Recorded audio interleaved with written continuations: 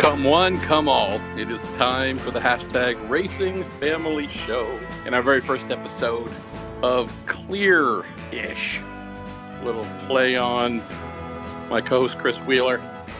The fine spotter that he is.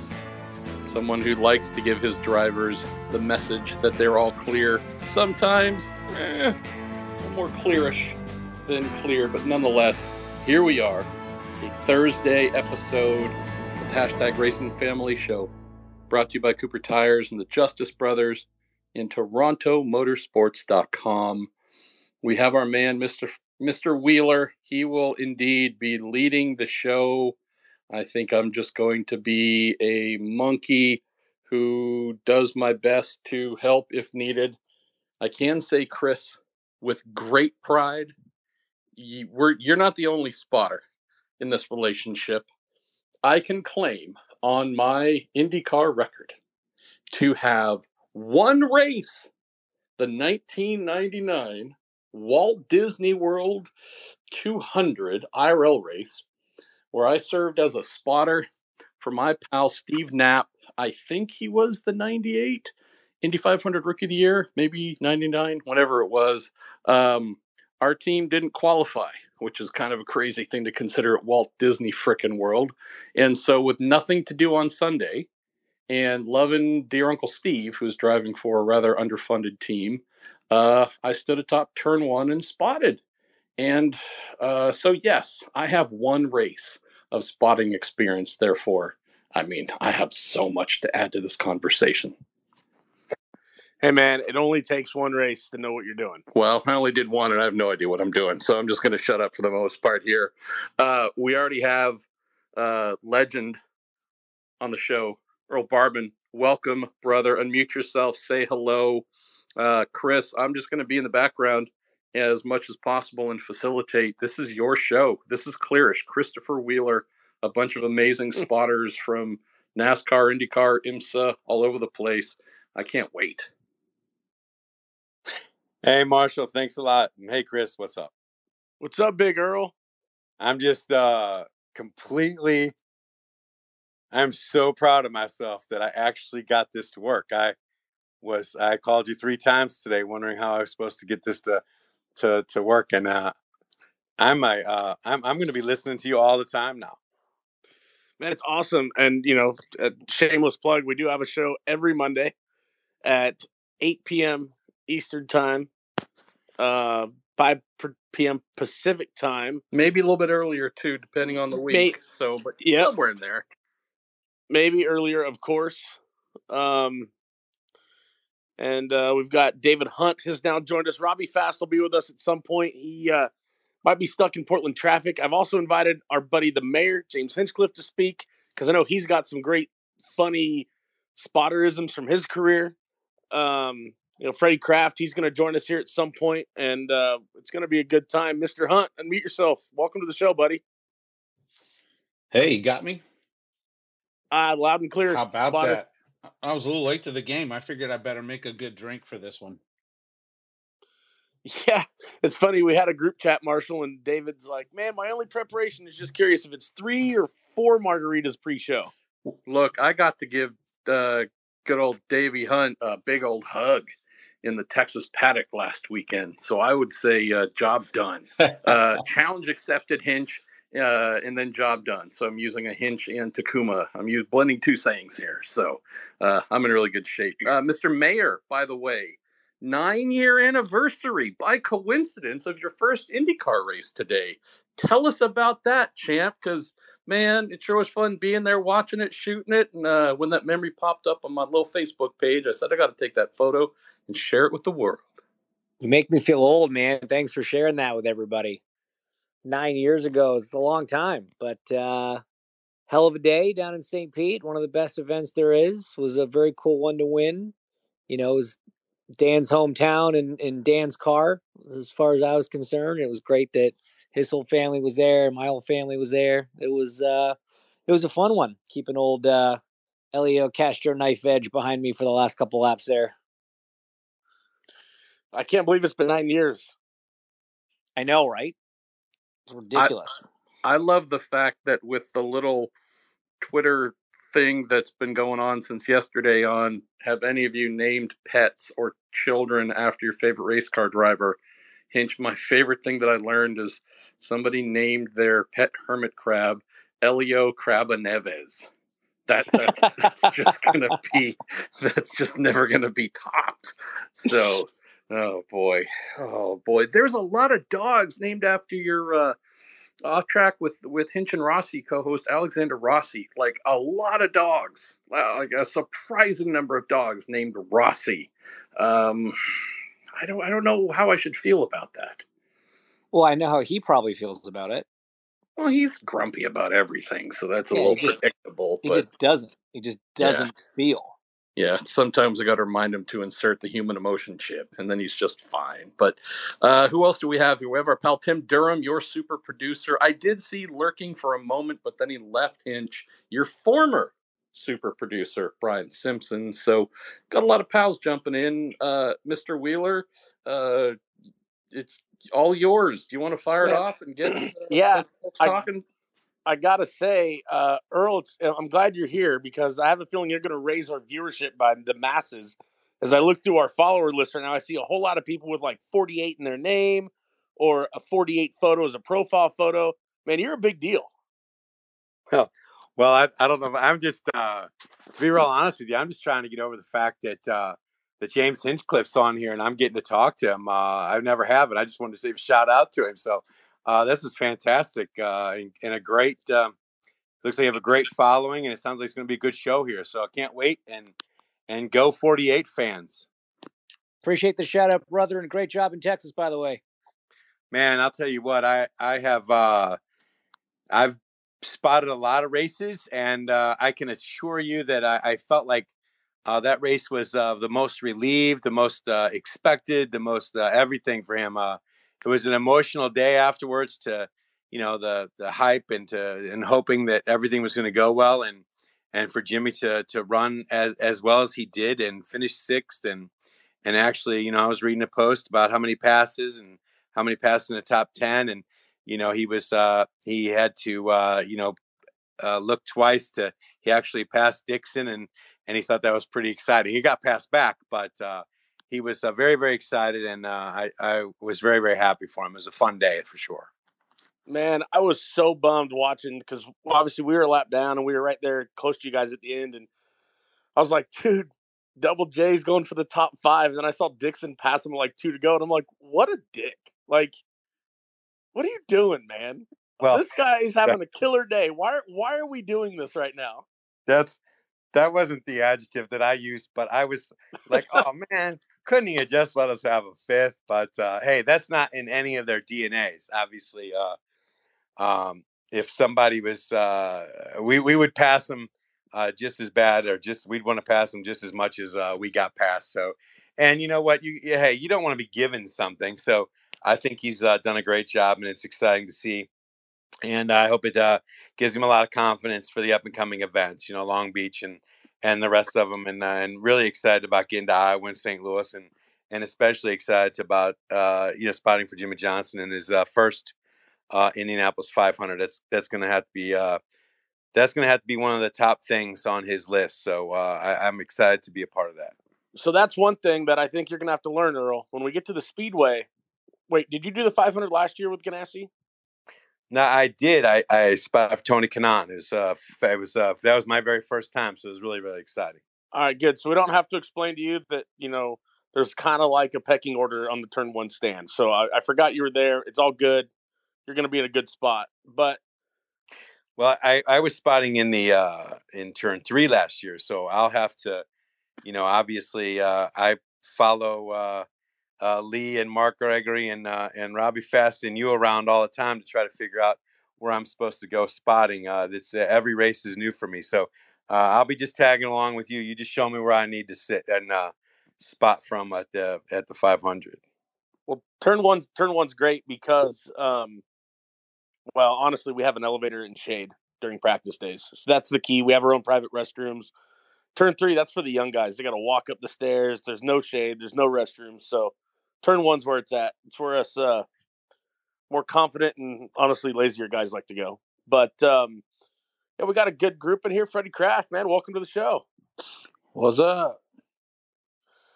For those that don't know, Freddie, a true legend, okay, of multiple things. It doesn't matter if he's at the Chili Bowl or he's at a NASCAR race or, the Lake Norman Tavern. He's kind of a legend. Earl's the only legend in here.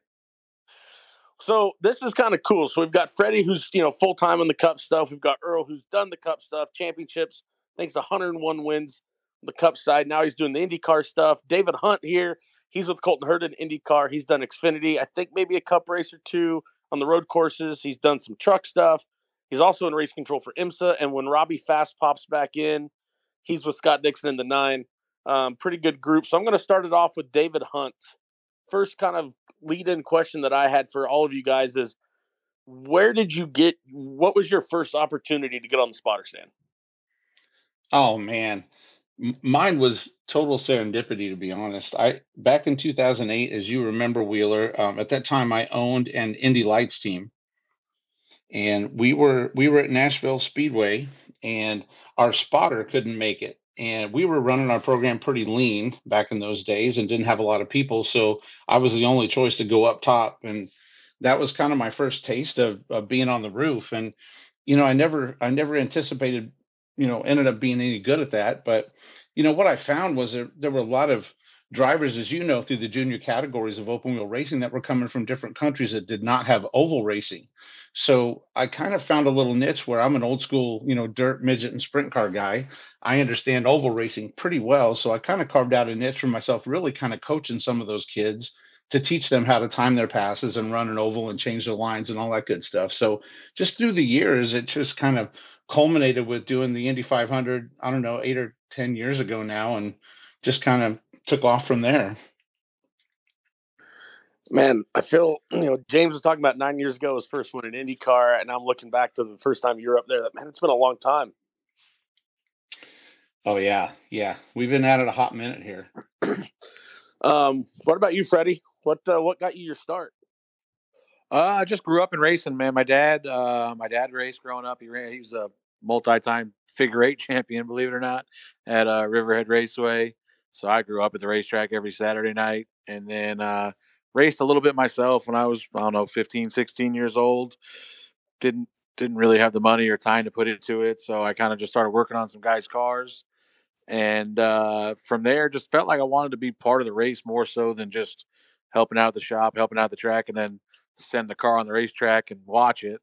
So a buddy of mine, Jared Hayes, he moved up to the late model class at our local track, and they actually use spotters. So he's like, "Yeah, why don't you do it?" So that's how I started doing it, and I kind of just worked my way up the ladder from there. Went from my local home track to the local modified series, Whalen Modified Tour.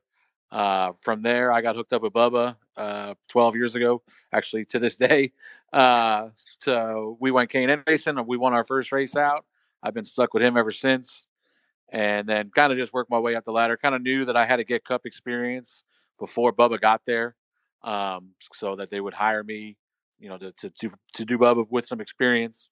So Tommy Baldwin was the one that gave me my first break, 2014, I think it was, spotting for Michael Annette in the 7 car.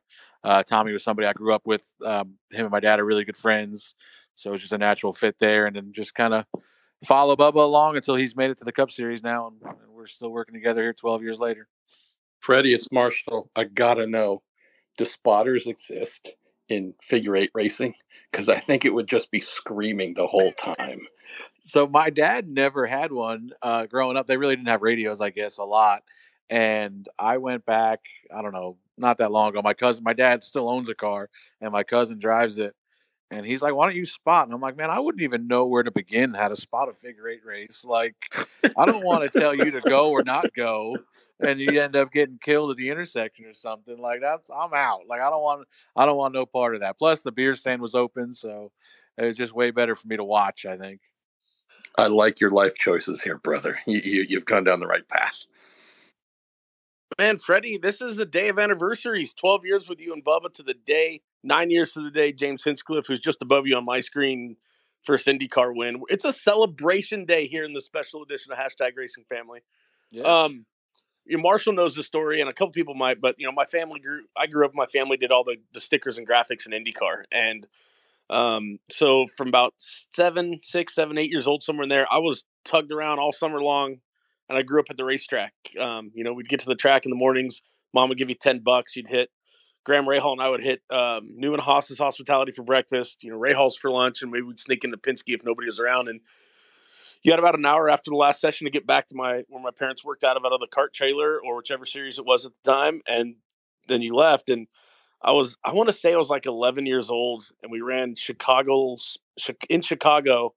not Chicagoland Speedway that we all know, but it was a horse track converted to a racetrack that Chip Ganassi was involved in. And was it Mike Shank? Yeah, it was Mike Shank owned.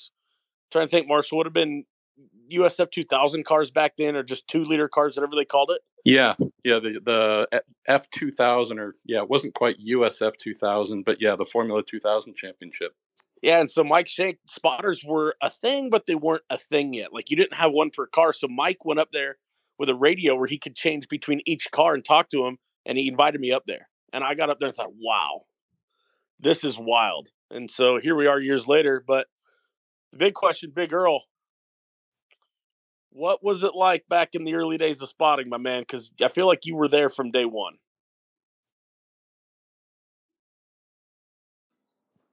Earl invented the radio. Right. Hey, I just figured out how to turn my mic back on. So he was riding a dinosaur. Is that what you're trying to say here, Wheeler? Come on, man. Oh, it was good. I actually didn't start spotting until 2000 for Rusty Wallace. So I started in 88, I guess, with Penske, building all the show cars and souvenir trailers and things like that. And then when he started the Cup team, he moved me to Charlotte to drive the transporter and be the research and development mechanic. And then the next year I was the gas man for 4 years, I guess, and stopped driving the truck in 97. And I guess lead mechanic after that. And then I would jacked from, I don't know, something to 2000, I guess, for 5 years. And then Rusty had fired his third spotter for the year or something. And I was standing behind the truck, and he was coming out of the garage. I think we were in Pocono or something. And I was kind of laughing. He asked me what I was laughing about. And I said, well, I could do that job. So lo and behold, he threw me up there. And that's how I started spotting was, somebody else didn't do the job. And he threw me up there. So I was Rusty spotter till he retired in 05. And then over to Jimmy for 1 year, and then stopped working there and went over to Robert Yates for a couple years, and then back to Hendrick in 7, 8, 9, I guess, 09. So I tried to do the whole driving thing at Schrader's track in Peevely on dirt, and I knew that every week I'd come back and I'd either crashed or the thing had been on fire, and I never missed a race. So I shortly become aware that I was a much better mechanic than driver. So that was the avenue that I took there. So our another guest has joined us.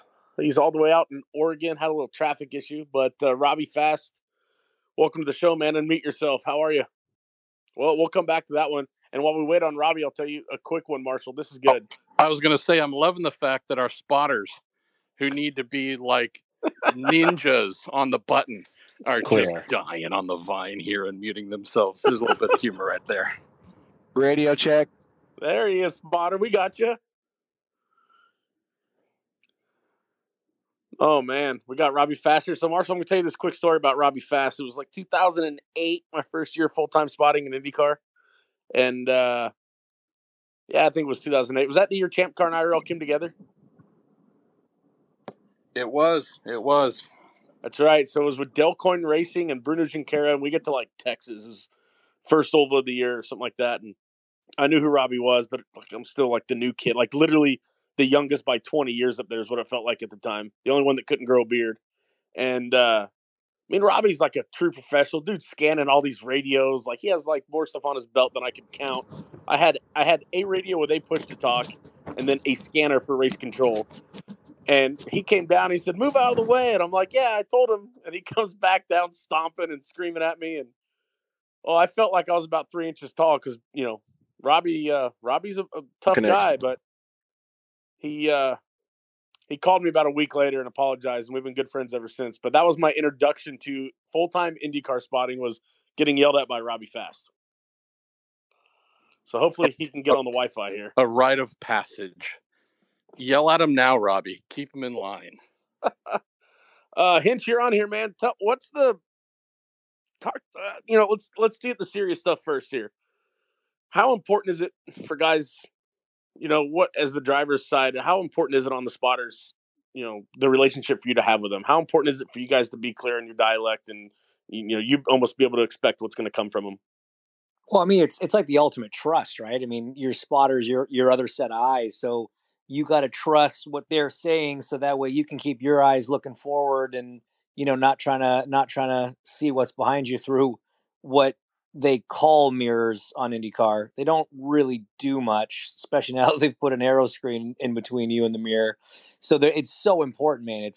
You've got this person up there that's essentially building you a picture of what's happening behind you. And, on an oval, especially in an Indy car at 220 plus, it's super important to know what's happening around you, what's happening beside you, what's happening behind you. And, I know that the title of the show is Clear-ish, and it's funny until it's not. Like you really got to trust Clear when they say clear, and it's in a lot of ways your life is in their hands. So it's a super important relationship. You got to speak the same language. Some drivers like a lot of information. Some drivers don't like any. There's one well-known IndyCar guy who I won't name, but he used to tell his spotters, like, shut up, don't touch the button. I don't want to hear from you. I'm not going to listen to you anyway. I'm going to race the way I want to race. And if guys are in my way, I'm just going to cut them off. So it really depends, but it's a super, super critical part of oval racing. So now what's the funniest experience you've had with a spotter? Like, what's the thing that's just, you've been sitting in the car, whether it's during green, under yellow, on pit lane, you're like, what? Like, what was that? All right, so I'm glad you asked this question, because you'll get a kick out of it. So, I didn't grow up oval racing. I didn't do an oval until I was in Indy Lights, and my second year of Indy Lights. So it's we were at the Speedway, and it was for the practicing for the Freedom 100, which needs to come back, by the way. And Cole Carter was my spotter. Cole's a good buddy of mine. I worked with him for a bunch of years. We moved up to IndyCar together. But he was great spotter. And, so I'm probably on my grand total, my fourth ever oval, event. And we're in practice at the Speedway. And I was side by side with somebody, and, he's calling on the outside. And we come off of 4 side by side, because in lights cars, you can do that. And there was another car sort of moving slow on the front straight. This is practice. So he's moving slow on the front straight. So as we come up to him for a brief moment there, I was in the middle of this sort of 3 wide going into turn 1. Like, I knew we were going to clear the guy in the middle because he was dragging his feet a bit, but for a brief second there, we were in the middle, and having never discussed this terminology or this scenario at all, Cole's on the radio. Is like, all right, outside, one slow down low, outside. It goes, okay, you're the meat.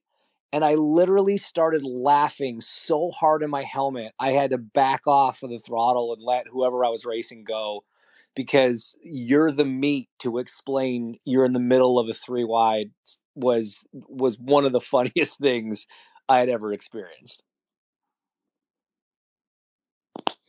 That's pretty good. Now, Freddie and Earl, the first time I did a truck race was for a start and park team, and I was like, there was all these phrases and things I had no idea. Like, they're like, oh, you're supposed to tell us this and tell us that. We need to do a plug check. And then race control, somebody's spinning off of 2 at Kansas in a truck, and all they say is, put it out. And I'm like, what's on fire? What do you mean, put it out? And so we're going along, and I see the yellow flying, and I'm like, all right, yellow's out, back it down. And I had to go and get like a little bit of education. Now, you hear the radioactive stuff and all the NASCAR stuff, and man, it's like you guys have like legit conversations on the radio. on the IndyCar side, it's like none of that. Now we've got Earl, and sure enough, they have a great run at Texas.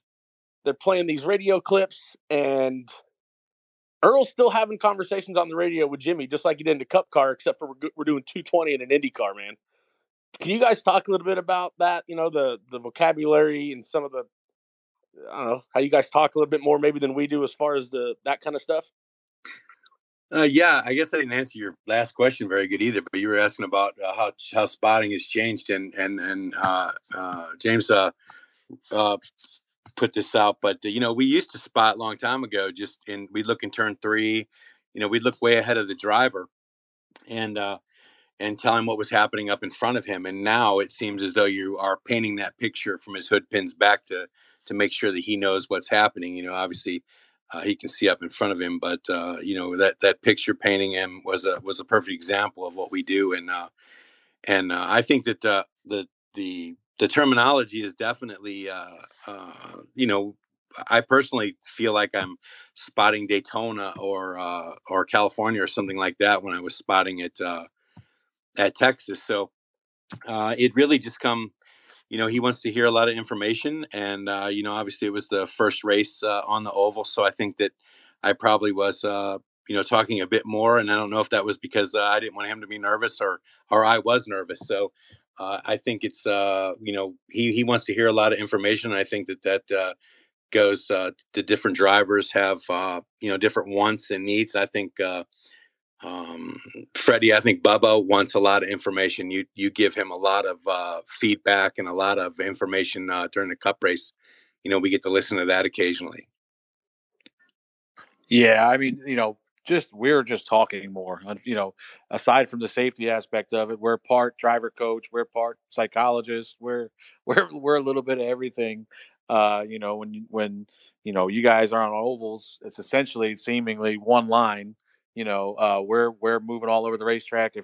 If we get a message from the pit box or see it ourselves that Larson's running the top and he's 2/10 faster than everybody, now you got to start working your guy up to the top. So we're feeding that information. Now we have all this live SMT data, which is essentially we can tell exactly where Kyle Larson's lifting. We can tell exactly how much brake pressure he's applying, where he's lifting. So now it's my job to kind of relay that to Bubba. Danny drove in 2 feet deeper than you did here. He was a half a lane up and didn't carry as much brake. So stuff like that. We're essentially more so helping driver coach in live time versus a few years ago you'd have a dartfish technology that would lay a ghost car over yours and you would kind of watch and see the differences in the line. But now we actually have all the data that is showing exactly what's going on. So that gets relayed to me from the pit box, and I've got to relay that to Bubba as we run, on top of obviously spotting, inside, outside, what's going on around us.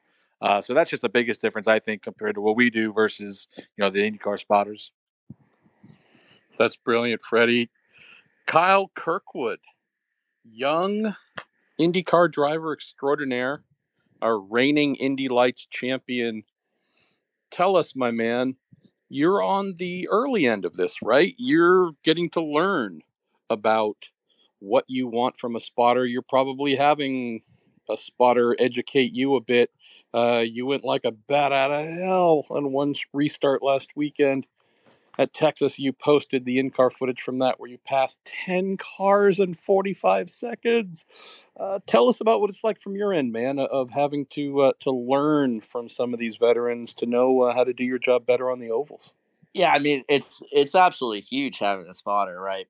Especially like Freddie just mentioned, having one that can also coach you through a lot of things is super important. For me, I've got Jonathan George on my radio, who was a driver in the past, and he can give me tons of information on what people are doing around me and how I can apply it to be a better driver, right?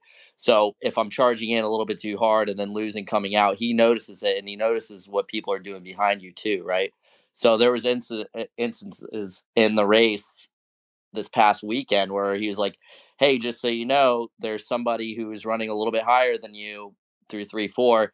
If you go," so pretty much just telling me if I go up just a little bit higher, I'm going to cut air away from him, and he's not going to be able to get a run on me into turn 1. So they're also a bit of a lifeline too when it comes to that sense, because they're relaying a lot of things to the team that the team doesn't see. They're seeing stuff on track happening, and in practice, it's also huge because I'm relying on him on where to fill me into a gap And yeah, I mean, spotters are a huge tool for us on ovals, and they're also tools for us on the road courses too, right?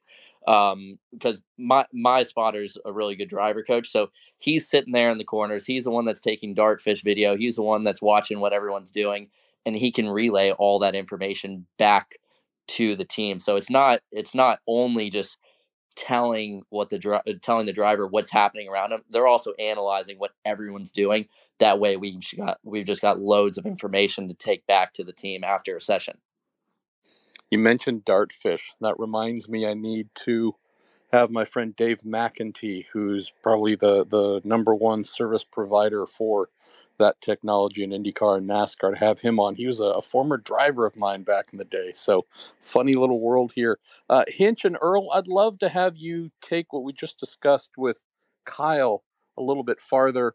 So Kyle, obviously being new to the world of having spotters, absorbing a lot. I'd love to hear from you, Hinch, and from you, Earl, on maybe the more veteran line of Hinch. You probably want a lot of input. I don't know how much you want your spotter telling you how to drive and what you should be doing behind the wheel. Is there a line there? And Earl, is there any sensitivity for you with informing your driver but not wanting to stray into sounding like you're telling them how to do their job? Is that a thing? Is that a concern? Well, yeah, I'll kick it off here, Earl. I think, like I said, every driver's a little different. I liked as much information as was relevant. To me, in a race car, like, knowledge is power, right? The more you know about what's going on, the more informed decisions you can make. And so, you sit down with your spotter, and you talk about, what information is relevant, and as long as it fell in that category, I wanted to know everything. And so, yeah, and again, when you've got, like Kyle does, a spotter that's also got some experience either as a driver or even better as a driver coach or both. Like I had Bob Perona was a spotter for me for a number of years, and he's both. It's so helpful. When you're out there, you're so focused on what you're doing. Your mental capacity is taken just keeping your car in the right place at the right time with the right balance, making the right adjustments in the car, whatever. You're not going to see everything that's happening around you, obviously. So if they can pick up that a certain driver is trying a different line at one end of the track and that seems to be working, that knowledge is huge. And like we had a race. There's a YouTube clip somewhere. The race in Texas in 2016 when Graham TK and I were like 3 wide for 10 laps or whatever, and it was absolute mayhem. And at some point, Perona, who was my spotter at the time, he overlaid that clip of the last 10 laps with our radio and like the timing stand audio as well. And man, it is so fascinating. Like if it's not on YouTube, I got to track it down and put it on there because these guys and girls that are up there spotting, it cannot be understated how tough what they do is and how important what they do is. And you listen to that scenario where Bob, he literally couldn't release the button for 10 straight laps because I had a car inside, car outside, cars lined up behind me, and I needed to know everything that was happening.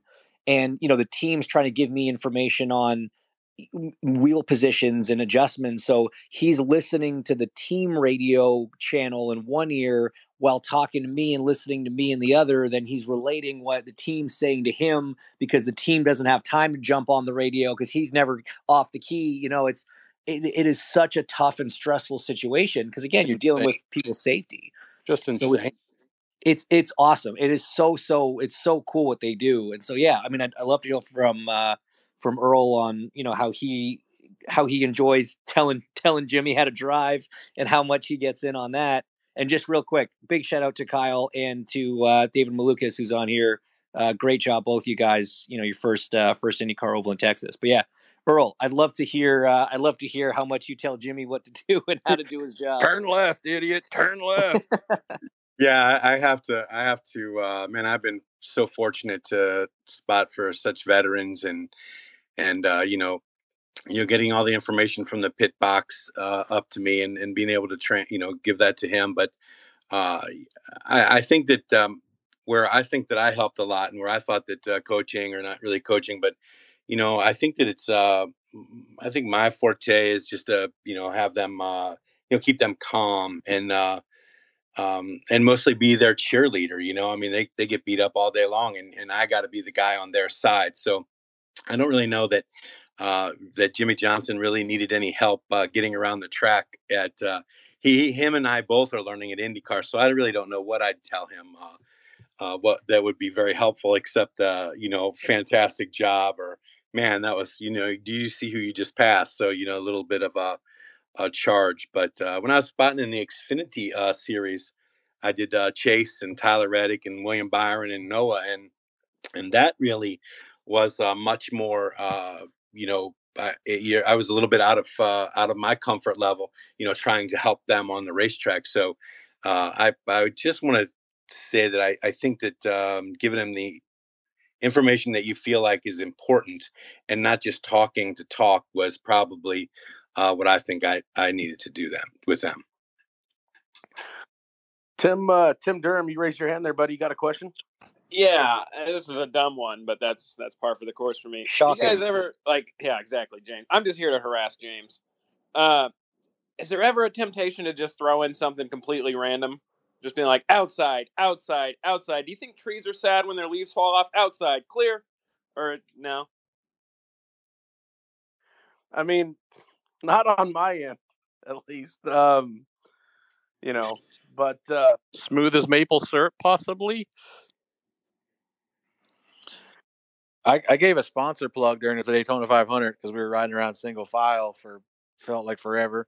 So I told Bubba I was running to McDonald's and asked him if he wanted anything, and he reiterated the McDonald's commercial where he said, "I'll take and but,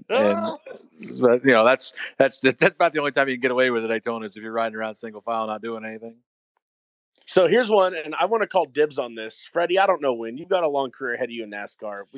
We have this issue with Indy 500 and the Coke 600, but I'm calling dibs right now in front of this audience's witnesses that the minute Freddie Kraft is available to come to the Indy 500 on the spotter stand, I call dibs on having you. That's fine. It'll be my second one because the first one I'm getting real drunk. I gotta experience a snake pit. I've got to be there for the atmosphere, and then the second time I come back, I'll spot. That's a deal right there. Help on that first one, Freddie. I usually don't need a lot of help. No, and actually, Tim, I think you need to make a voyage to the Chili Bowl this year and let Freddie show you around. He seemed to figure it out pretty good this year. Mr. Wheeler, we need to say a massive thank you to a certain mayor of, it's not just a Canadian town. It's a global mindset of Canadian warmth. Mr. Hinchcliffe has things to do.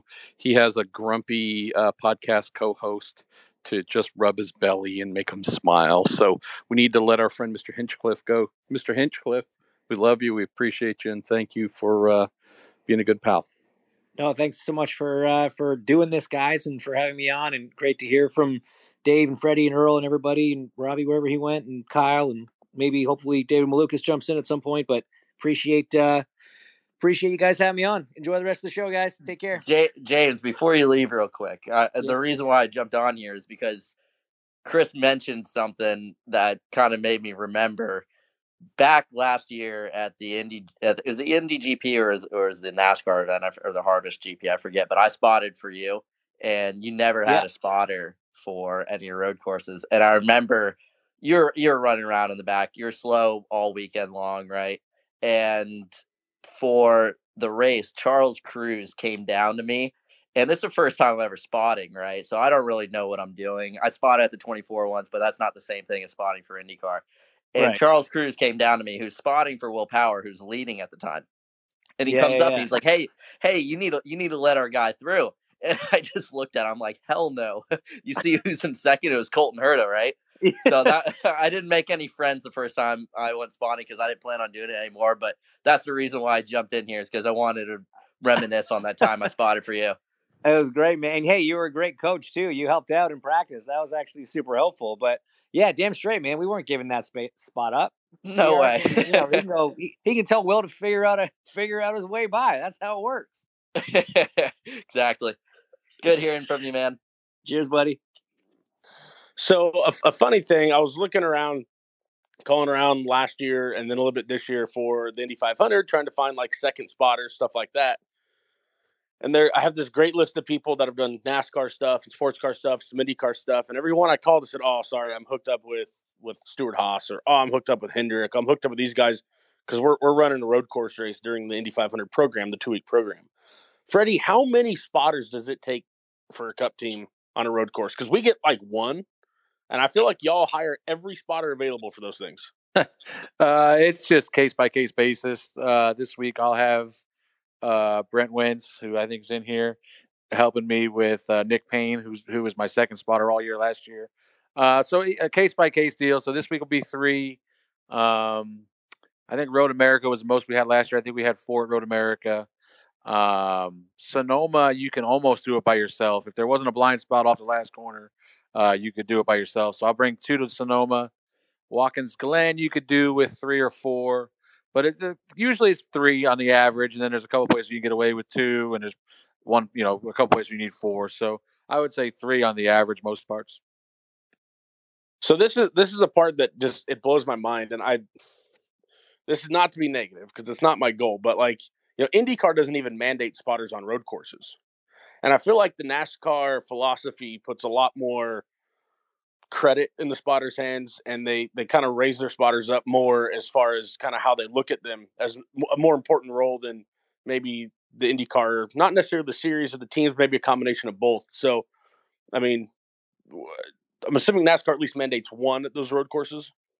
Yeah, so there's one mandated. There's an official check-in for the main spotter, and then there's kind of a deal where it's recommended for to have other spotters, and it's more so a safety deal. Earl could probably tell you the year, but there was a driver killed in an arc of practice just for the fact that another driver didn't have a spotter. The guy had spun out, was sitting there, and I don't know how many. It was seconds and seconds later that somebody came along and T-boned him in the door and unfortunately killed him. And from that point on, I think it's been mandatory practice, qualifying, whatever it is. The spotter has to be in the spotter stand. But for the road courses, for the most part, it's kind of one main. You have to have one guy for sure, and then it's kind of recommended that you have a second and third guy, and they'll kind of outline a location where they want them, but it's not really a spot where they check except for that one main spotter stand. So where do you guys go at Sonoma? Top of the hill. That would be like top of turn 2, essentially coming up the hill. They'll leave pit road, kind of drive straight at us. Because this year we're not going to run the boot. I guess I don't know what you call the boot or that infield. We're going to go back to our normal NASCAR track where we just kind of cut across from 4 to 7. So that you can see when you're on the top of the hill, you lose them a little bit getting up into 3. Then they come back over the hill there and down into 4. You have them all the way 7. You lose them a little bit behind the building. You see them through the S's, lose them a little bit behind the building, getting into 11, and then you lose them on the exit of 11 to about the start finish line, and then you pick them back up for turn 1. Yeah, so that's the same spot that when we would go there at the IndyCar, we would be. But it's crazy to me. Is we go to Long Beach next, and at Long Beach, not only is it not mandatory, but there's actually not a place for us to go. So we actually have to buy. Each team has to have a spotter buy a super photo pass is what they call it. It's $350, and so we have to buy those in addition to whatever else we need. It's about a 15-20 minute hike. We get up there and literally we can see them coming at us down into turn 1 and pit out, and that's all you get. So pretty different. That's crazy. If you need passes, just have Earl buy him. He's got it. Hey, Chris, why don't I give a quick little thanks to our partners here at Cooper Tires and the Justice Brothers and TorontoMotorsports.com for taking great care of us. And thanks to everybody who's tuning in tonight for the first ever episode of Chris Wheeler's Clearish. I love it. We're going to be doing more for sure. And if you happen to be enjoying the conversation, invite some friends to take part. This is great stuff. Seriously. I love the little stories here. The Super Photo Pass, man. I had to buy that once, like super long time ago, 30 years ago, whatever, at Long Beach.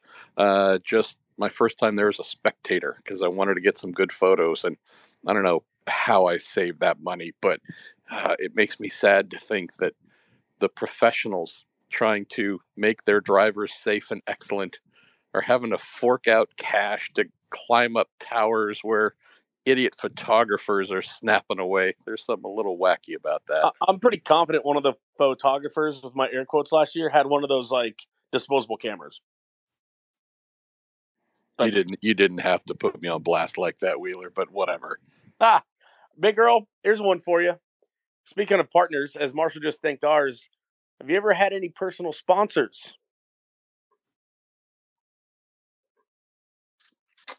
No, I have I have not. I've definitely taken advantage of the ones that we have had on the team, and other. When we had Miller Brewing Company, I made sure that I partaked in getting all I could hoard. So that's the best one I've had so far. What about you, Mr. Hunt? Oh yeah, we self-employed people can't afford health insurance at times, right? So yeah, I went to my eye doctor and said, "Hey, I'll trade out a pair of glasses, a really fine and dandy pair of spotting glasses for a little social media love." And yeah, so an eyeglasses sponsor once. Freddie, I know you got all sorts of VIP like PSA deals. You probably have an agent. I need some. I need Earl's Miller Light deal. I think I'm going broke on the road. I'm with David. I have Fatheads eyewear. They've been with me for like 10 years. And Freddie, I ought to get you a pair. They fit you well, just like they fit me well. Big Earl, you probably need them too. See how he's doing, you guys? Well, you have a normal person head, David. They don't make fat heads for normal people. Actually, I think they do. But as I look back at some of the stuff, and some of the things I had on my notes for tonight, Freddie, did you guys just launch a new clothing line? Yeah, it's clothing, content, kind of brand. Me and Brett have been talking about it for 5 or 6 months now, and it's just kind of a way for me and Brett to act like ourselves and hide it under another banner called Couch Racer. So yeah, we're just gonna kind of right now we got a couple T-shirts out. If you want to go follow Couch Racer Shop here on Twitter or check out the website couchracershop.com. But yeah, it's just kind of an excuse for us to act like idiots and kind of hide our names without getting in too much trouble. But we're planning on doing a lot of fun stuff throughout the year and coming out with some fun T-shirts and stuff like that. Kind of kicking off our DBC podcast and just playing around with some different ideas. But it should be fun. Anything that me and Brett do usually turns into a bit of a shit show, so you can expect that. And we'll see what we can do. But yeah, it was cool. We launched it the other day and it's doing really well so far. So hopefully we can keep the momentum up and keep rolling. Awesome. Well, Peter Croth, you're the first guest to raise their hand here today. So go ahead. You're the first question coming in. Good evening, everybody.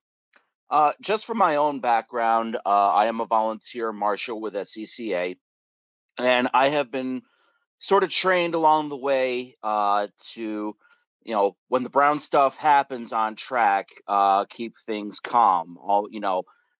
Resist the urge to go crazy out there. You always hear on broadcasts how it's important to have a spotter with a calming voice. Just wondering if amongst all the speakers here, what tips you have, what training you do for yourself, exercises you do for yourself to keep yourself calm when a race is happening. And have you ever had that moment where you just gone completely nuts on the radio with your driver? I'll let any of you guys answer that. Go ahead, Earl. You're the calmest one up there. Man, Freddie, I thought that you'd fill right in on that.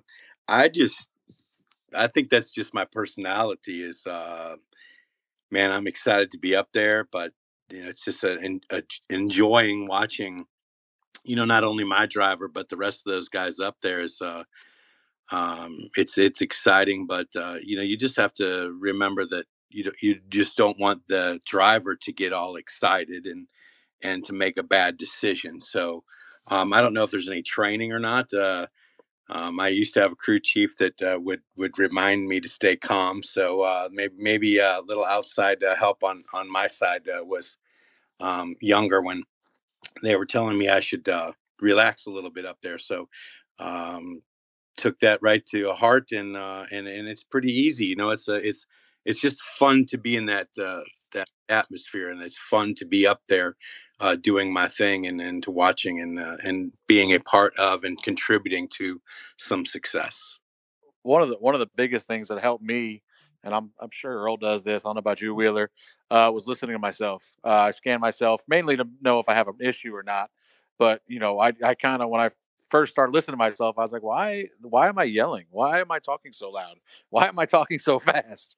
So it kind of helped me kind of gauge myself, and kind of as I've been doing this now for longer, it's kind of helped me slow down, stay calmer. Obviously, you can I was spotting for AJ Allmendinger last year, the year before, at Colleague, and there was a wreck in front of us, and I kind of just stayed my same demeanor. And he's like, "Hey, I'm going to need you to go up a couple octaves when they're wrecking right in front of me like that, if you don't mind." He's like, "I didn't really know what the hell was going on because you really didn't change your voice at all." I was like, "Okay, I'll try to get a little more animated next time for you." But yeah, Earl's got the best voice in the world. We actually asked him to read an entire cigar menu at Nikki Blaine's one night, just so that we could sit back and relax and enjoy a good cigar and know exactly what we were getting ready to inhale. I think that us having multiple radios up there, we never used to be able to listen to ourselves or had that idea that was even necessary. I heard somebody saying that they had a scanner and a headset, and heck, I don't even know if we used to say anything on the radio much except for, "Hey, the caution's out." And well, what kind of idiots were we? These guys are driving the car; they can see that the caution's out. So, I think listening to yourself for sure, like really being able to hear yourself speak, what Freddie was talking about, is the best tool that we have. Not not only makes you can hear yourself, but you can find out if that the driver's hearing what you're saying and your radios aren't broken, and so listening to yourself is definitely the what's helped me. I've actually never done the listen to myself thing. They've asked me if I wanted to try it, and I'm sure that I've got the capabilities with my current setup, but I never have. Maybe I should try it. I think the keep calm thing was actually I was probably out of control my entire career until 2019, or maybe it was 2020. I had to fill in for CR Cruz. I took some time off, so I wasn't spotting, and I had to fill in for CR Cruz because he was stuck in Europe with Will Power. And I guess I was calm during practice, and like the start of the first Iowa doubleheader race. Apparently, I was a bit animated, and after the race, Ron from the timing stand was like, "Dude, what was that? Like you were getting after it the first half of that race, man. Like you started spotting when the green flag dropped, and I started reaching for the volume buttons. And the next day, I was like super chill the whole time. And I'm pretty sure I'm still the same way. But the biggest thing for me has been I've had 19 concussions and 2 brain bleeds, and so my eyes aren't.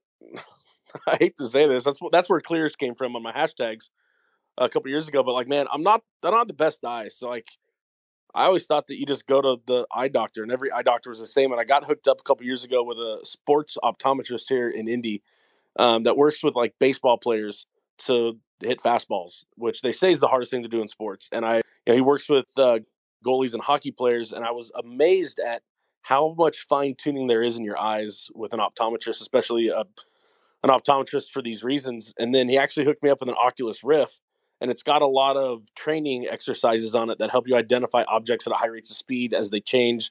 And so I've been on that for about 2 years. And I'll be honest, starting last year after I'd been working with the software and doing some more of this Oculus type training, I've never felt as in tune as I have been since then. And so that's been really big for me. David?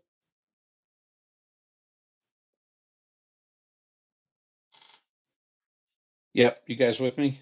Yeah, buddy. I was sleeping there. Yeah, Peter, that's a great question. Just to kind of come back to that, I think every driver's a little different. I've had a lot of different experiences. One of which sitting next to a fellow spotter at the Rolex 24 with the driver who didn't like that there was no urgency in the spotter's voice about something that was going on up in front of him, and actually wanted someone to be a little more animated. But I've always felt like staying calm and clear is obviously the best way to go. But some drivers prefer a different dialect or different tone. There's no doubt. And also, Peter, while you're on here, I want to say thanks for what you do as a corner marshal and doing that work. It's a thankless job a lot of times, and we know you guys love the sport, but we appreciate all you corner marshals out there on these road courses. Man, awesome stuff there. Ryan Terpstra, go ahead. Welcome. Thanks, Chris. Appreciate it. Question kind of for Freddie. really for anybody, but thinking back to an incident earlier this year where the wreck happened, but NASCAR didn't throw the yellow. The wreck continued to happen, and you could never predict what that car was going to do. I think was it maybe California, and Bubba ends up having to swerve to avoid it. What are you calling out in a situation like that where cars kind of wrecking, but they haven't thrown the yellow, and so the field's not slowing down. You're still racing. What kind of goes through your mind in an incident like that? Yeah, obviously I didn't do a very good job because we wrecked, but yeah, we're battling. We're side by side with Chase for position. We were probably a half a straightaway or so behind them when they started wrecking. And the 43 pound of the fence, and you're just watching him come down the front stretch. And I've told Bubba, and he can see it. The 43's hit the fence. He's slow on the bottom, but stay green because the green's still out. And then right as he is getting ready, they see him kind of lose control, and he's dragging a bunch of stuff on the ground. So they're getting ready to throw the yellow. And right as they throw the yellow, we're now probably 10, 15 car lengths away, maybe. And he catches the left side tires in the grass, and it shoots him back across the racetrack.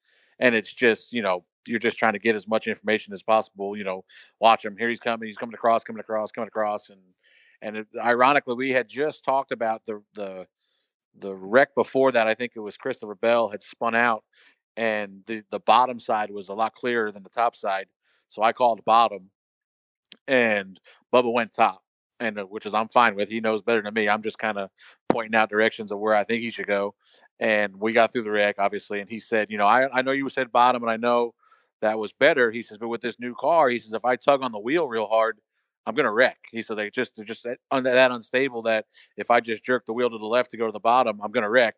And then sure enough, whatever it was, 20, 30 laps later, we're in that situation where we got to go bottom, and he, has to tug on the wheel to luckily he avoided Eric because it could have been way worse. It kind of ruined our day, but it could have been a really bad situation if he would have hit Eric in the driver's door. So he did a good job of just tugging the wheel and unfortunately spinning to hit the inside wall. Luckily, we missed a pace car by about 20 feet. But yeah, so that's just you're kind of watching them, but it's the same. Everybody's like, I can't believe you weren't slowing down. It's like you can't slow down because you're side by side racing the guy and the green flag's still out. So, it's a double edged sword there where, I could have been way more cautious, but do I at the risk of giving up a spot with 2 to go or 3 to go, whatever it was in the race. So, it was just a bad situation for us. But yeah, I was just trying to feed the information as, 43's wrecked on the bottom and watch out, he's coming across. And we luckily missed him, but unfortunately ruined our day. Sometimes guys, like there's races that like you get through, at least on my end, that I get through and I'm like, man, I feel energized, like I'm ready to rip. Like that was an easy day, like no big deal. But some of these deals we get done, and whether it's the heat, whether it's the lack of water before or during, or it's just the amount of chaos during the event. And there's some times when I'm just done. And I'm done for not just like go to sleep, wake up tomorrow, be recharged, but like it's almost like a hangover to about Tuesday. You guys ever experience that? Oh man, I can speak to that. Just after doing the first few Indy 500s, when we go on, we get on some good green flag runs, and then we have a bunch of cautions and restart after restart, and an IndyCar restart at the Indy 500. Man, when it goes yellow, sometimes I'm like, ah, man, here we go again. It's a rough deal, and it's very intense. So I remember walking out of that racetrack a bunch of times with tightness in my neck that I've never felt before.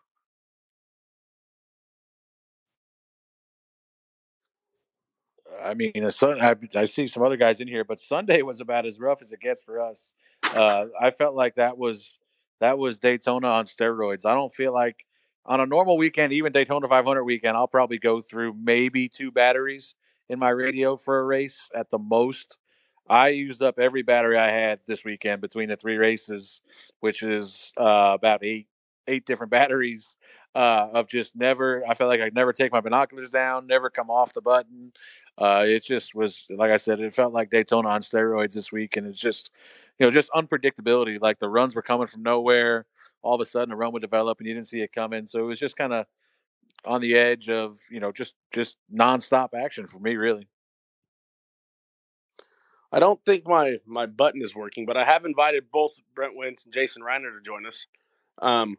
As you know, awesome guys themselves. Brent, of course, shows up to his first time spotting at the Indy 500 and puts it in victory lane. So I don't know why he ever came back. But let's talk about some of the biggest achievements. Earl, we'll start with you. I mean, you've got plenty of hardware. You got more rings than you could look at, and things on your mantle. What do you think your biggest achievement on the spotter stand's been to date? I'd have to say that my first Daytona 500 was the best one.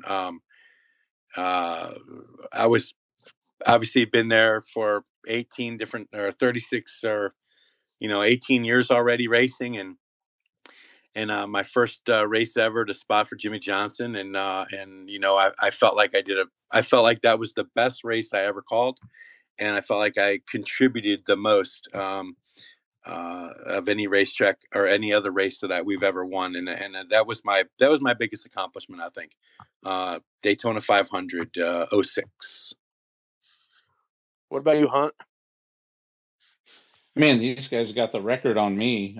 All I can do is admire those kind of results. I haven't been there yet, as you know, in the big car and IndyCar, but I have to say, like most of my fulfillment has come from junior category wins in open wheel racing, and getting to know some of these younger drivers, and really kind of be invested in their progress. And I've just won a bunch of races in the junior category stuff that I'm pretty proud of, just the way it all came together and the way it happened. And with Colton, man, we've been sitting good a couple of times. Gateway last year, we pretty much had it in hand, making the mileage we needed, and nobody could touch us seemingly out front. And we just needed to click off the last 80 or 90 laps, and we broke a half shaft. And I've had a lot of near misses. We had a bullet for a race car this weekend at Texas, and some things didn't go our way in the pit. So I'm hoping this year I'll be able to get a big car win, an Indy car. One of the funnest victories I ever had, though, and Freddie, this is a driver we share in common.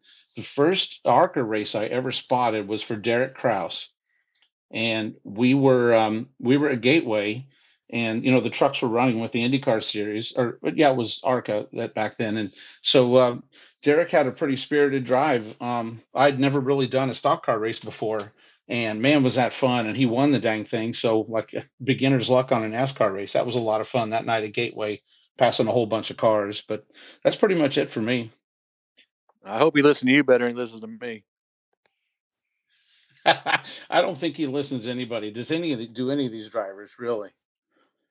Man, I got an ARCA win at Iowa one year with Mason Mitchell. I got a text message or a call like the morning. It was a one-day show, and they're like, "Hey, these guys pay cash. They're looking for a guy. It's a one-off deal." So, all right, whatever. I'm here, and I got up there with my shorts and flip-flops on, and the official's like, "Hey, man, you gotta have long pants on the spotter center." I said, "Y'all know we're kind of far away from the danger, right?" And he goes, "It's a series rule." So I went down to race control, and I got two black trash bags and a roll of tape, and I put them on one at a time, made pants, and I taped up my flip flops for closed-toed shoes. Um, and I'll never forget the last restart. It was with Austin Cindric, and of course Tim's on the spotter stand because I'm sure that's in the rules that he's allowed to be there. And he's just hanging out, and he's like kind of staring at me because we had talked under caution. He asked who I was spotting for, and it was like a green white checker deal. And we were on the inside, and I just told the kid, "I was like, hey man, bring us the steering wheel of the checkered flag." And he straight sent it into turn one, doored Cindric into the fence, drove away, got the win. And TC just stared at me. And I was like, man, this stock car stuff's pretty cool. But 2015 at Milwaukee is my only win on an oval in IndyCar. It was with Sebastian Bourdais, and we lapped the field. And I was about 5 days off shoulder reconstruction surgery. So by the time we get there, I'm 2 days off my painkillers, not in a good mood. We lap the field, we win the thing, and dang, I wish we'd go back to that place. But Freddie, you've had some fun wins, man. Which one sticks out the best, or your biggest accomplishment? Yeah, I would assume. Yeah, I would have to say the Cup win last year with Bubba.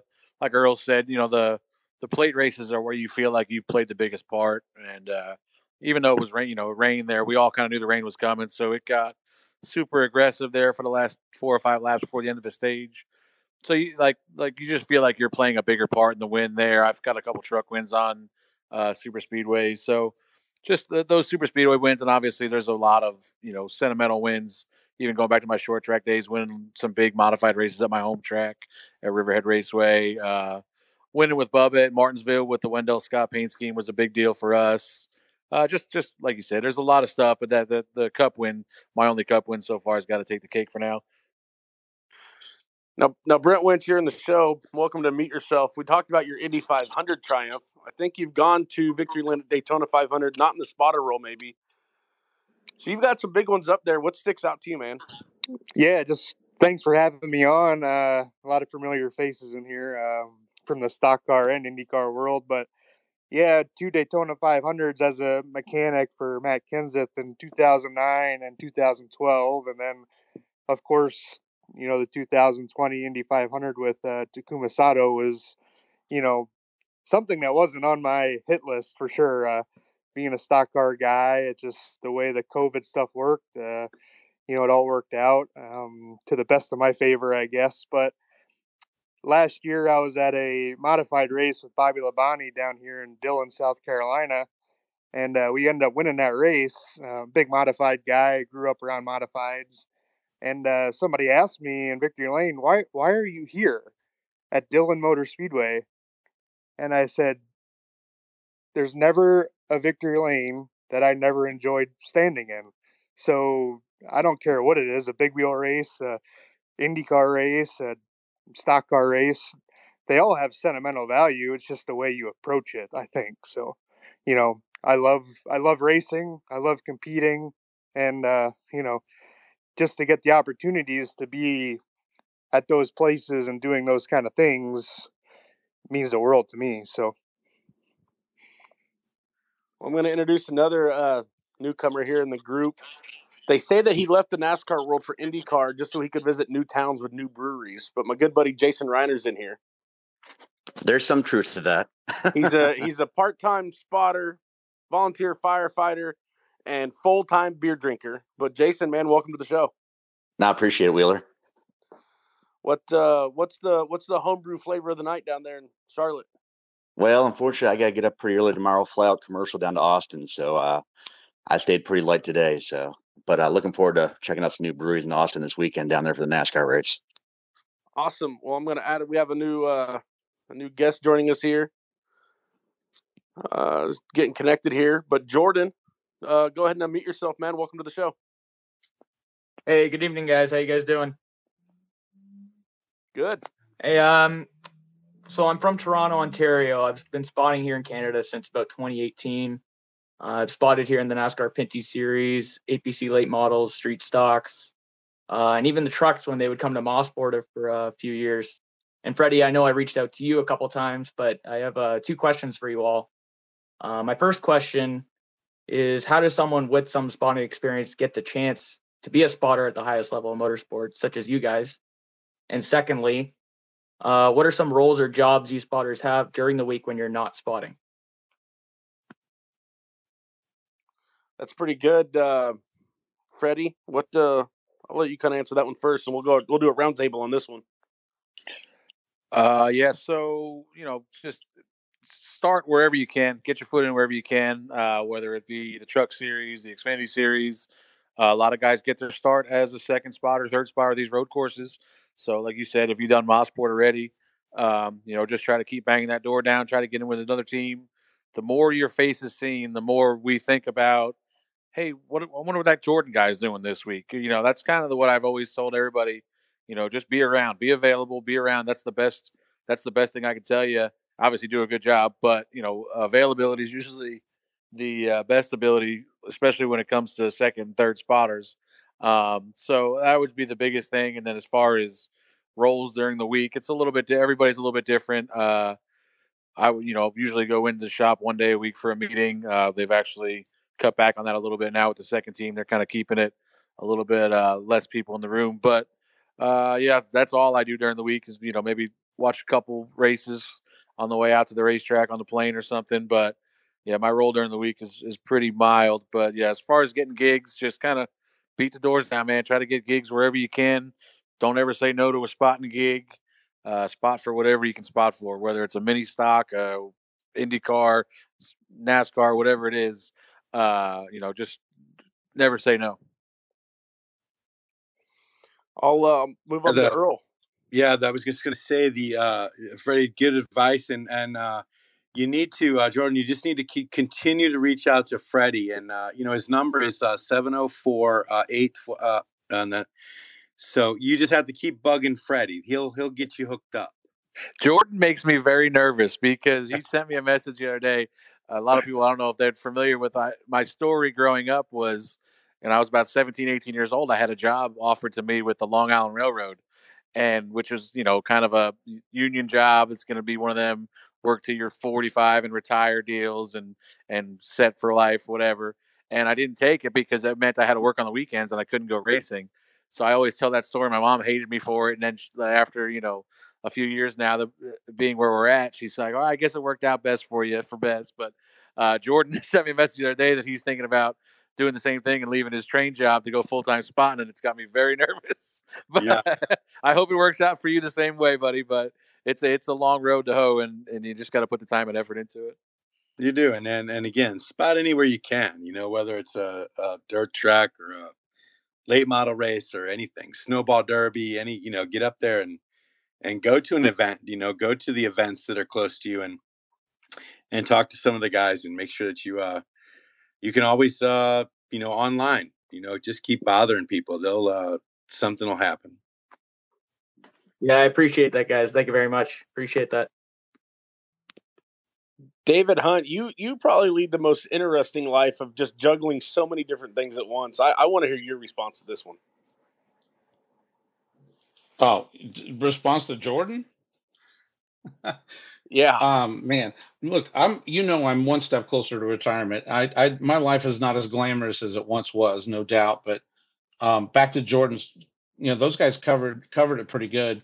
And Earl's right. Spot everything you can. You're not only going to get better, but you're one relationship or friendship or acquaintance away from getting your next big chance. Because somebody you're spotting within the Pinty series may get a deal somewhere. And going back to what Freddie was talking about with NASCAR road courses, they need second, third, and fourth spotters sometimes. So just being in the network, being a good guy, building those relationships, and it will keep the door open for you to eventually get your break. And then it all kind of happens organically, no doubt. And for me, my week is kind of made up of, I'm a father of 3 daughters, so I'm always chasing after these 3 girls to make sure they're in line. I play a little music on the side. I've been in the marketing business for a long time. I do a lot of stuff in the background, like Wheeler, doing deals in the background, working on sponsorship, helping a driver here and there. And really, that's about it in my day to day these days. So, I was just kind of sitting here thinking about this kind of crazy group that we've got sitting here. And oftentimes people say, "Oh, well, hey, have you ever tried doing this? You're a spotter, so this would make sense to if you did this." Um, any of you guys ever had that, or better yet, if you weren't spotting, right, but you had to use the spotting skills you have? What kind of line of work would you want to do? And that's open anybody to answer. I think they want us to be auctioneers. I've done that a couple times to help out. It's not my best thing, but it is fun. Wheeler, I think definitely the first thing that comes to mind for me would be a 911 dispatcher. You're literally, even in race control and IMSA, like we're all processing a ton of information. And the key is to be able to figure out what's happening in real time as quickly as possible, come up with a solution for it, and be able to communicate effectively. So I think that kind of sums up what we do, really. I feel like there's a lot of jobs that you don't think about as spotters that, you don't just have to be a spotter for a race car. You could be, I've thought about, hey, if this don't work, I could go be a spotter for NFL games. Every TV broadcast we see them on the roof with us all the time. I don't know about where the cameras are located for the IndyCar races, but there's a spotter sitting next to the cameraman. The producer's calling out, such and such car number, and the spotter's there to kind of assist the cameraman on where to find it or whatever. Whether it's a football game, a basketball game. There's multiple uses for a spotter watching from above. The most common one I get is air traffic controller. My only fear on that over the years has been the amount of school involved, and I barely made it through the required amount of school. And so my thought of additional education was always kind of tough. But for whatever reason, air traffic controllers come up a lot over the years. And Freddie, Robbie Fast would have made this point to the show. He couldn't join us because wherever he is in Oregon does not believe in cell service or Wi-Fi. So I'm going to have to be the one to do this. Now, Big Earl, I'm telling you, this is from Robbie, not me. But if you want to know where the cameras are at an IndyCar race near the spotters, well, at Texas, the camera crew was following around Big Earl. He had his own reality show up there following him around. Well, they must if he spots an IndyCar race, anything like he spots a NASCAR race, they were busy because I don't think Earl ever stood in one spot for 500 miles of a NASCAR race. But I used to love Earl being around me because we used to have these fan visions that would be, they would feed us lap time information and stuff like that, and you could highlight your driver. And obviously, I was spotting for Bubba or Biffle or whoever it was, and you would come back and there would always be two drivers highlighted on your fan vision. It was the 48 and your driver because Earl would have undoubtedly gotten to your spot somehow and needed to look down at something for Jimmy, and he would highlight Jimmy on your fan vision. So it was always funny to be around Earl, and he was always one of my favorite people on the roof anyway. And I always look forward to anytime I get to see him. But I used to love being around Earl on the roof. I actually got moved out of my position on the spotter stand in Texas.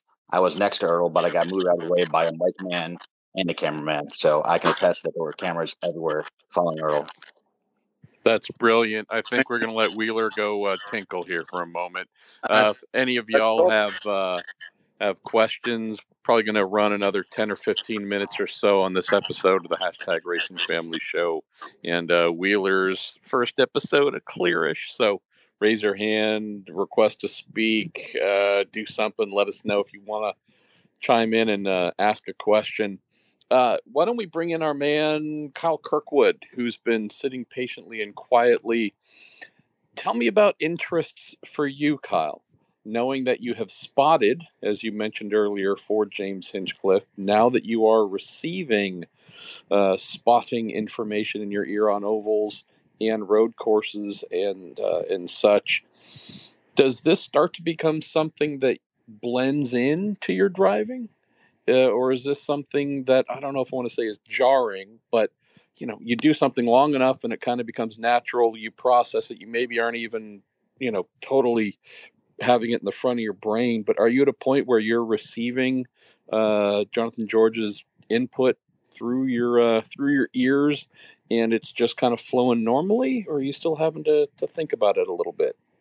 Yeah, well, it kind of just depends on the situation, what information he's being shared to me or is getting shared to me. I mean, to answer your question, pretty much everything that he tells me is pretty simple, and it's normal things that I would think about. But there are times, yeah, where we're under caution or we've came for a pit stop and he's throwing a lot of information at me at once that I'm trying to grasp while we have this lay time, and then I try and go back out and apply that. So I mean, for the most part, it's all kind of second nature.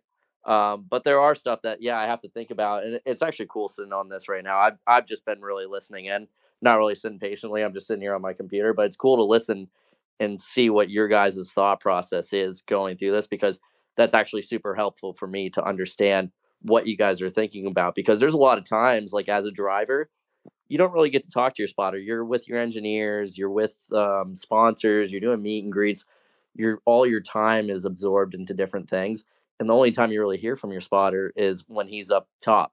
So, I mean, any information that and it's pretty unfortunate, to be honest, because that's who you're hearing from for the entire race. You rarely hear from your crew chief, at least for me.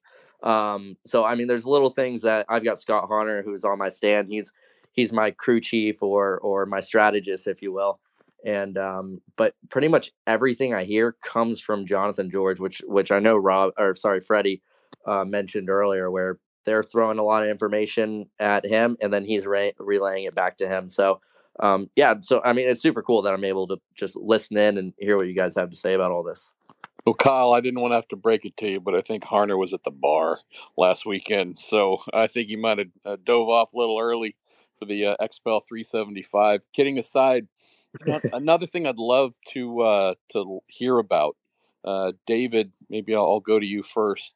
So Colton Herta, one of the smartest drivers I have come across in a really long time. And I'm not necessarily talking about grades in school smart, but his mental processing speed and capability is phenomenal. Things happen so fast for him. He can process a lot of complex things at once. His brain's not getting pushed to 99% and about to shut down. Would love to hear, David, a little bit about the spotting aspect and communicating with Colton, and how a super smart driver like that can maybe handle tons of stuff that you throw at him. And maybe, Freddie and Brent and Earl, I'm not saying any of y'all have worked with dummies, but I have to imagine part of doing your job well is understanding the driver you have, but whether they're good at multitasking or you got to slow things down. David, give us some insights on Colton. Maybe the rest of you can tell us about having to tailor what you do based on who you're talking to. Yeah, man, that's the topic right there, right? And you're dead on about Colton. It's truly amazing. I've worked with some drivers, when the caution comes out, they're kind of breathing heavy, and it's kind of like, okay, what are we doing? Well, the difference with Colton, he's truly such an anomaly in the way he processes information. I think you're dead on that, Marshall. And he as soon as the yellow comes out, he's already kind of conferring with his dad, thinking, well, if these guys are on this strategy and no, they didn't pit, we should be, he's already processed, he's way ahead.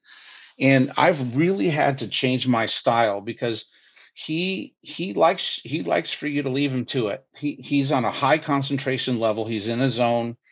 I've had to really kind of back down my style and just use fewer words, and just deliver the information the best I can. The relationship he has with his dad, as Brian Herta is an extremely bright guy, and it's really an incredible thing to sit back and listen to them work during the course of the race. And I really, for the first time in a long time, try to stay out of the way, even if I see areas where I can add value sometimes. I kind of hesitate because Colton is just, if it's easy to leave it to him to do the work, but he's capable of doing it highly. What about you, Brent, for example? And you don't have to name names, but I'm guessing you've had some drivers over the years where you've had to either say, geez, I got to speak at 3 times the speed to fill them with everything they want. Maybe some others, you gotta slow it down a little bit. Well, I mean, we just go back to this past weekend with Callum Juncos. It was his first ever oval race and first time really ever having a spotter. So it took a lot of, patience. What do you say? Do you give him too much information? And we talked about it, and everything went really smooth. And I think the only place he ever had a spotter was Lamar, and he said they used the scoring tower, just the monitors, just to spot. They don't really see it. They use the little dots, and he said it's just a lot different. But being the first oval, being the first time at Texas, we had a lot of firsts, and we made it through the whole race without really any problems. But you really have to, on the IndyCar side, from the timing stand, there's so much information coming in your left ear that you have to punch out to the driver while you're continuing trying to spot. So it's a lot of it's the most information and stuff that I've had ever come into my headset that I have to push out to the driver. But yeah, it all went well. I mean, each driver's different, so you got to kind of conform to those guys. But I think we're in a pretty good spot with Juncos and Column and heading to Indy for the obviously their biggest race of the season. So That's a fascinating thing I want to follow up on.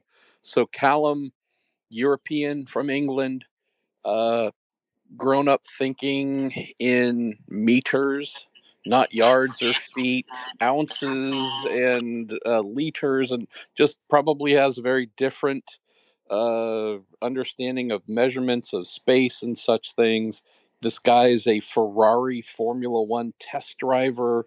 Uh, what's the process of trying to coach up a guy like Callum, who I love? I'm actually the one who recommended him to Ricardo to hire, but what's the process of having to educate your driver about spotting? And I don't know if it's the language or but the communication style, because like you said, it's not really something he's familiar with. And second, uh, you probably have to get on the same page in terms of distance and other things too, so you guys are not speaking two different languages. Yeah, I mean, it went surprisingly well. We sat down, had maybe a 15-minute conversation on a little bit of lingo here and there, but um, just he just said, just do what you do, and I'll conform to it. He goes, he doesn't really know any different, so me is just kind of teaching him, be the leader, be the teacher, give the information. And I tried to be, short and sweet with it. You don't want to overload the drivers with too much information, but you want to give them the information they need to race and be successful. But yeah, he did really well, and I mean, we stayed out of all the mess, and he performed well. And there was a couple of times where we were on a different strategy, and we were on old tires, and everybody else is on new tires, and it gets kind of sketchy. Like you got your three wide down the back stretch, you got these guys breathing down your neck, and we came out of it really good. And at the end of the day, everybody was happy. And I think the only thing is just the more you communicate, the more races you get under your belt, the easier it'll be the next time. So, Marshall made a point there about the fact of measurements. Reiner, do you remember, were we in Phoenix when you were with Chilton? I think you guys crashed in the first lap. He got taken out by somebody, and he went back to a phrase like on the radio about how he only made it like 40 meters or something like that. I mean, that's a quick memory. I don't know. I'll remember all the details. Yeah, that was at Phoenix with Max. Yeah, I can't remember the guy that was standing next to me that smashed his push to talk button, but it'll come back to me one day, Chris. But yeah, adapting to a driver that's not used to American lingo. Actually, prior to that, we were at the preseason test also at Phoenix, and I'd never spotted for Max. And actually, in the Carlin hauler or transporters, they would call it, they had an English to English. I don't want to say dictionary, but basically English to English words of what this word means in English and then what this word means in American English. And sometimes I'd have to study that because, when I would say, there's a car straight away back, meaning you got plenty of room to pull into the pits. He thought it was right behind him the first time out. So yeah, little different going English to English. You would think it all transposed. It doesn't.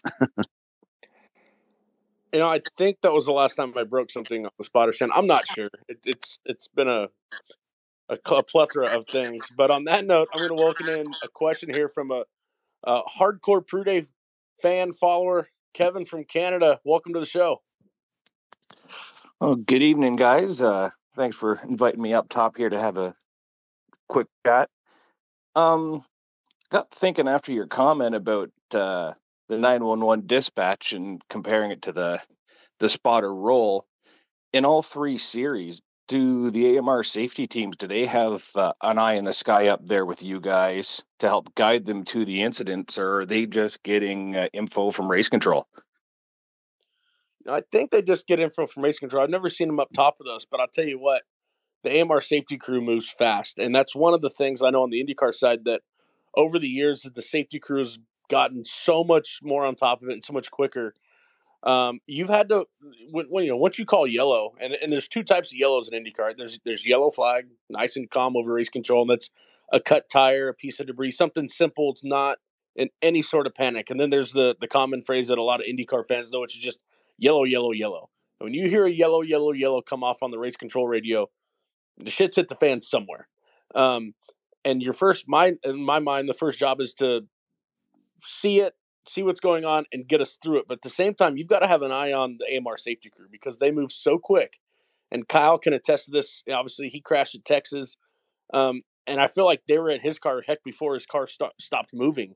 And so knowing where those safety portals are on the ovals and the road courses when they're in your sight, to know where those safety trucks are going to dispatch from and knowing kind of their movements is key, because there's been a couple guys that have almost hit safety trucks in the past as they're being dispatched to a car because they're going to the site. And, there's a little bit of give and take there that needs to happen, but it's our job also to make sure that they're aware of where the movement is for the safety crew.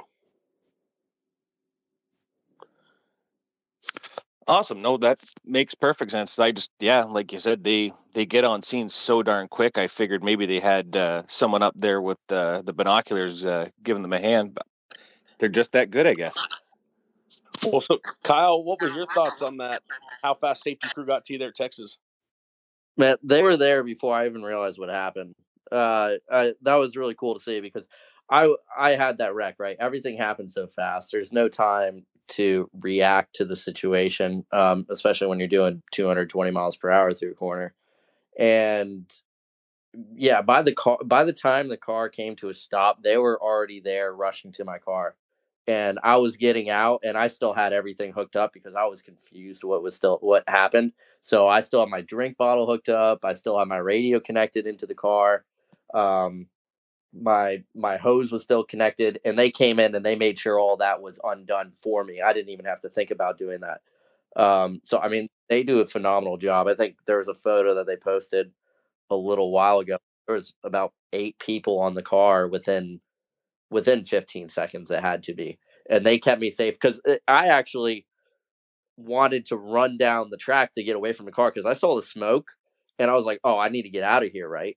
So my first thought process was get away from here, get away from the wall, and I go to walk down the track, and one of them grabs me and pulls me back, and I realize I'm like, oh man, I shouldn't be walking down the track. What am I doing? And sure enough, here comes Indy cars. So they actually saved me in that situation too, where they grabbed me before I almost just got smoked by the leaders coming down the track because I was just trying to get away from the car. I've heard of a lot of ways for a leader to throw away a race win, but hitting the guy walking away from his car down the track is not one I've seen, and hopefully I'd never see. But definitely the safety crew is on an IndyCar, but you got to watch them. The other thing that Freddie, you can probably answer this on the Cup side, but sometimes, like when we got the sweepers out under yellow, like you've got to be heads up about where some of these things are moving to because they maybe don't have the best communication or the best people talking to them. And like, I mean, Bourdais was leaving the pits at Phoenix one day, and luckily I looked ahead. I'm like, dude, back it up, back it up, back it up, because the sweeper was decided just to take a left. Yeah, we actually have Mike Phillips is one of the longer tenured officials up in the race control, and he does an amazing job kind of coordinating the cleanup crews and stuff. But we had a near miss at Phoenix, not whatever it was 2-3 weeks ago. They had a big wreck. I think it was, I want to say maybe Riley Herbst or somebody went up and spun out on entry to 3 and kind of pounded the wall, and they were trying to get a cleanup truck to him quickly as the field's coming by, as we had just taken the yellow, and there was a little gap in front of Landon Castle, who I was spotting for, and Landon unfortunately keyed up, and he was breaking down. As soon as I said yellow, he started keying up and started talking about what the car's doing and how it needs to be better and stuff. And obviously, while he's talking, I can't talk, and I kind of knew that we had such a gap in front of us that they were going to try to, scoot the cleanup trucks in front of us. And Landon just never keyed up, never let off the button, and I'm like, this is going to get big. And luckily, he got it slowed down in time, or we just about T-boned the cleanup truck driving in front of us. But it wasn't nothing they did wrong. It was just kind of a bad timing deal where I knew there was a hole in front of us that they were going to try and fill. But yeah, Mike Phillips does a great job in the Cup Series and really all 3 series of kind of coordinating the cleanup crews and keeping them guys safe as well as keep us safe. On that note, David Hunt, you're in the IMSA race control when your schedule permits, and you're actually the guy on the radio. You're the communication guy from race control, to the teams in pit lane, the spotters, and everybody else. What's it like been for you transitioning to that role coming from the spotter stand? Man, I tell you what, I underestimated it completely. And Kevin, kind of to answer your question a little bit more, like I've been on the competition side my whole life, and now I'm seeing things on the operations side, namely in race control. And I always I was a receiver of the information through the headset, but I never knew where it came from. So kind of to go back to your question, the way this works, especially on a road course, is the corner marshals are your eyes and ears on the ground. They see something, hear something, they report it up into race control to a marshal's communicator. And that marshal's communicator will then just say into the room, for my benefit, we got a car off in 7. and that gets me queued up to look for it on the cameras or wait for more information. Then it's my job over the radio to say, turn 7, turn 7. We've got a car off driver's left, turn 7. And track services or safety vehicles are also monitoring that channel. So they're already standing up and ready in case, if a car's disabled or augured into the wall and can't get out and we're going to have to go red, they know that they're going to have to go. Or if it was a big hit or big accident, they're monitoring all this communication between the ground and race control. So that's how the safety team usually gets that information, especially on road courses. But Wheeler, for me, it's been an amazing journey to learn what happens on the back end of this stuff. And now, I've tried to change some things to make information more relevant for competitors, because I was guilty. I would turn down race control if it got too gabby at times because I was trying to hear what my team was going to do, right, as a spotter. But that information from race control is really pretty vital. So it's been, for me, delivering the information calmly and clearly is the easy part. I can do that. It's learning all the rules, procedures, penalties, communicating with pit lane. There's so many moving parts behind the scene during the race in real time. It's just like spotting. You're having to process a ton of information, communicate out what's relevant, and kind of keep track of all the moving parts, whether it's safety, corner marshals, track services, all that good stuff. It's really pretty amazing to see it all at work. That's a hell of an answer there, David, and very detailed, which is why I love you so much. All right, we have 2 more guest questions tonight before we wrap this up. Davin, you're up first, buddy, and meet yourself. Welcome to the show. Hey, thank you very much. Been a long time since I talked to some of you folks. It has. You've been on quite the journey since we last saw you at a racetrack. Yeah, I've been doing everything but racing, and then I got sucked back into this racing stuff, messing around with boats. Got me spotting one of those right now. Boat spotting. How does that happen? Well, when you do offshore boat racing, it gets pretty tricky because trying to find something that is that much higher, like a spotter stand, just doesn't exist. So you're trying to bribe hotel officials, whoever you can, to try to get you a good angle. It's pretty fun. Like, are you yelling dolphin? I mean, are you having to call out the marine life too, or plus the other boats? I need to know more here. This is fascinating. So luckily so I'm spotting an OPA and APBA, and they actually will run a helicopter across the beach and make sure that there's no wildlife that we're potentially going to run over. And then we can't start our race until they've given us the blessing from the sky, and then we'll go run our brackets. And it's pretty much just the other boats, sadly. So that's got to be different. I've always wanted to go down and do like the Baja 500 or to do the 1,000 from the helicopter. I always thought that'd be awesome. But boats are not something that I've ever actually thought of. But Dav, glad to hear you're doing good.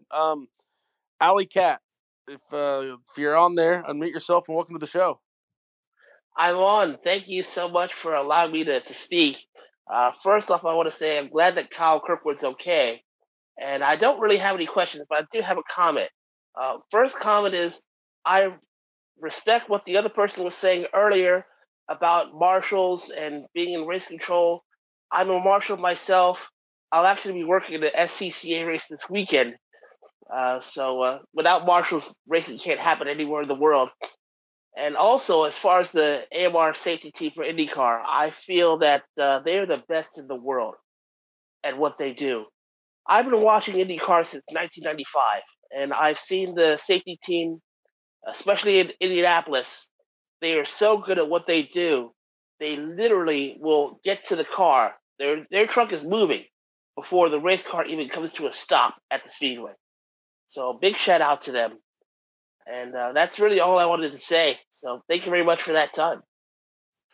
Yeah, well, thank you for being a marshal. Like David Hunt said earlier, man, without the marshals at a lot of these levels, we can't do what we do. And one final question popped up. Drive It In Deep. Love the name. Welcome to the show. Drive It In Deep. Did you drive in too deep? Lose your mute button? Oh, man. Drive It In Deep's going to miss it. Marshall Pruitt, what are your thoughts here as we wrap this special edition of #Racing Family Show up? I have no thoughts. What do you do? Come on. And I did like the comment that motor racing can't happen without marshals. It makes me feel like I got a little bit of job security, but then I Here we go. realized Scott no, Pruitt's brother. he wasn't talking about idiots like me. He was talking about the real marshals, who the corner marshals, track workers, the volunteers. And I know I don't want to sound like the total homer guy here, but like, wow, you remove the SCCA or whatever body that is the volunteers, the infrastructure, doing the flagging and the registration and so many other things that just your average motor race each weekend, and the whole thing collapses. So, yeah, we're just in a permanent state of debt, and thanks to those who do truly take time off work, volunteer to do these things, to get out and get rained on or super hot and humid, whatever it is, all for, a free sack lunch and maybe some beers at the end of the day. But yeah, great appreciation for all those who make this stuff possible. What I can tell you, Wheeler, is this is awesome.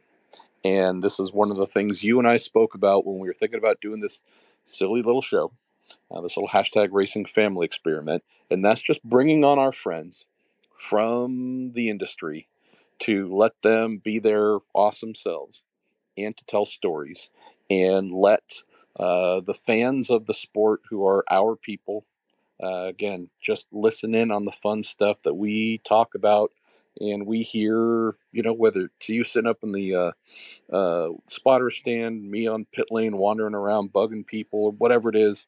This is exactly what you and I wanted for the show, and I love that we've added Clearish as something we'll do whenever you're in the mood to get folks together.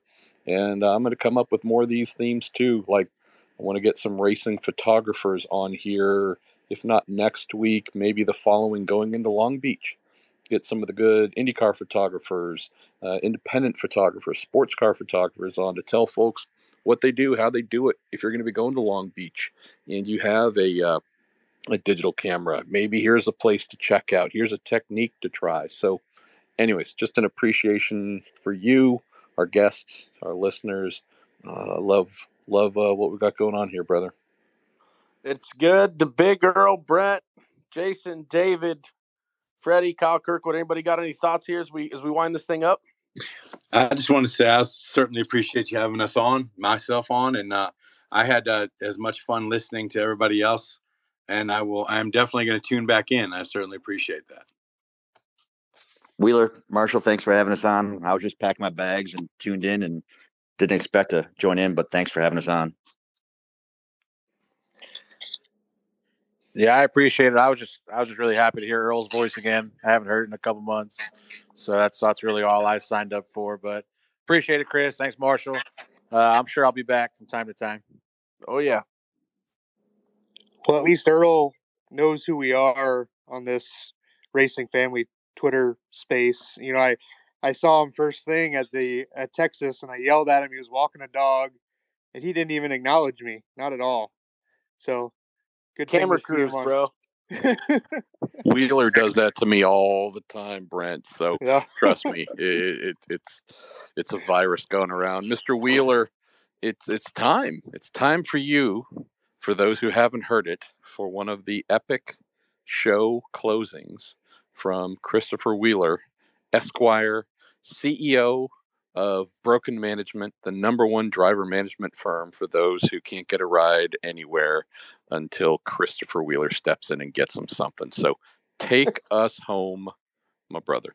Awesome. Well, thank you, Marshall. Once again, Earl, Brent, Kyle, David, Jason, Freddie, Hinch, who was on here earlier, and the Robbie Fast that we're missing. Thank you guys for joining us. All of our fans and followers, we really appreciate you liking it, sharing it, and tuning in. Lately, we've been on a bit of a kick here in our closings and talking about just being positive in the world in general, being kind and never give up on your dreams. And in the spirit of tonight, I'm going to reiterate something my parents taught me a lot when I was a kid, or at least tried to teach me, and I probably didn't realize it early enough in life, but it's not what you say, but how you say it. And I think that everybody here can attest to that from our profession, that it's not what you say, but how you say it. And it's the, how we do our job. But that's something to take back to your everyday life. And when you're talking to somebody you don't know or somebody you love, just remember that, folks. It's not what you say, but how you say it. And just be clear with your communication, because it's the key to success in most aspects of life. On that note, for myself, I'm Chris Wheeler, and my esteemed co-host, Marshall Pruitt. Thanks for tuning into the Racing Family Show. We will see you again. We want to thank you for joining us. Check us out on Monday. Check us out, MarshallPruittPodcast.com. For our sponsors, Cooper Tires, Justice Brothers, and TorontoMotorsports.com. Thank you for everything you do for us and everybody in the world. And until next time, folks, we will see you later.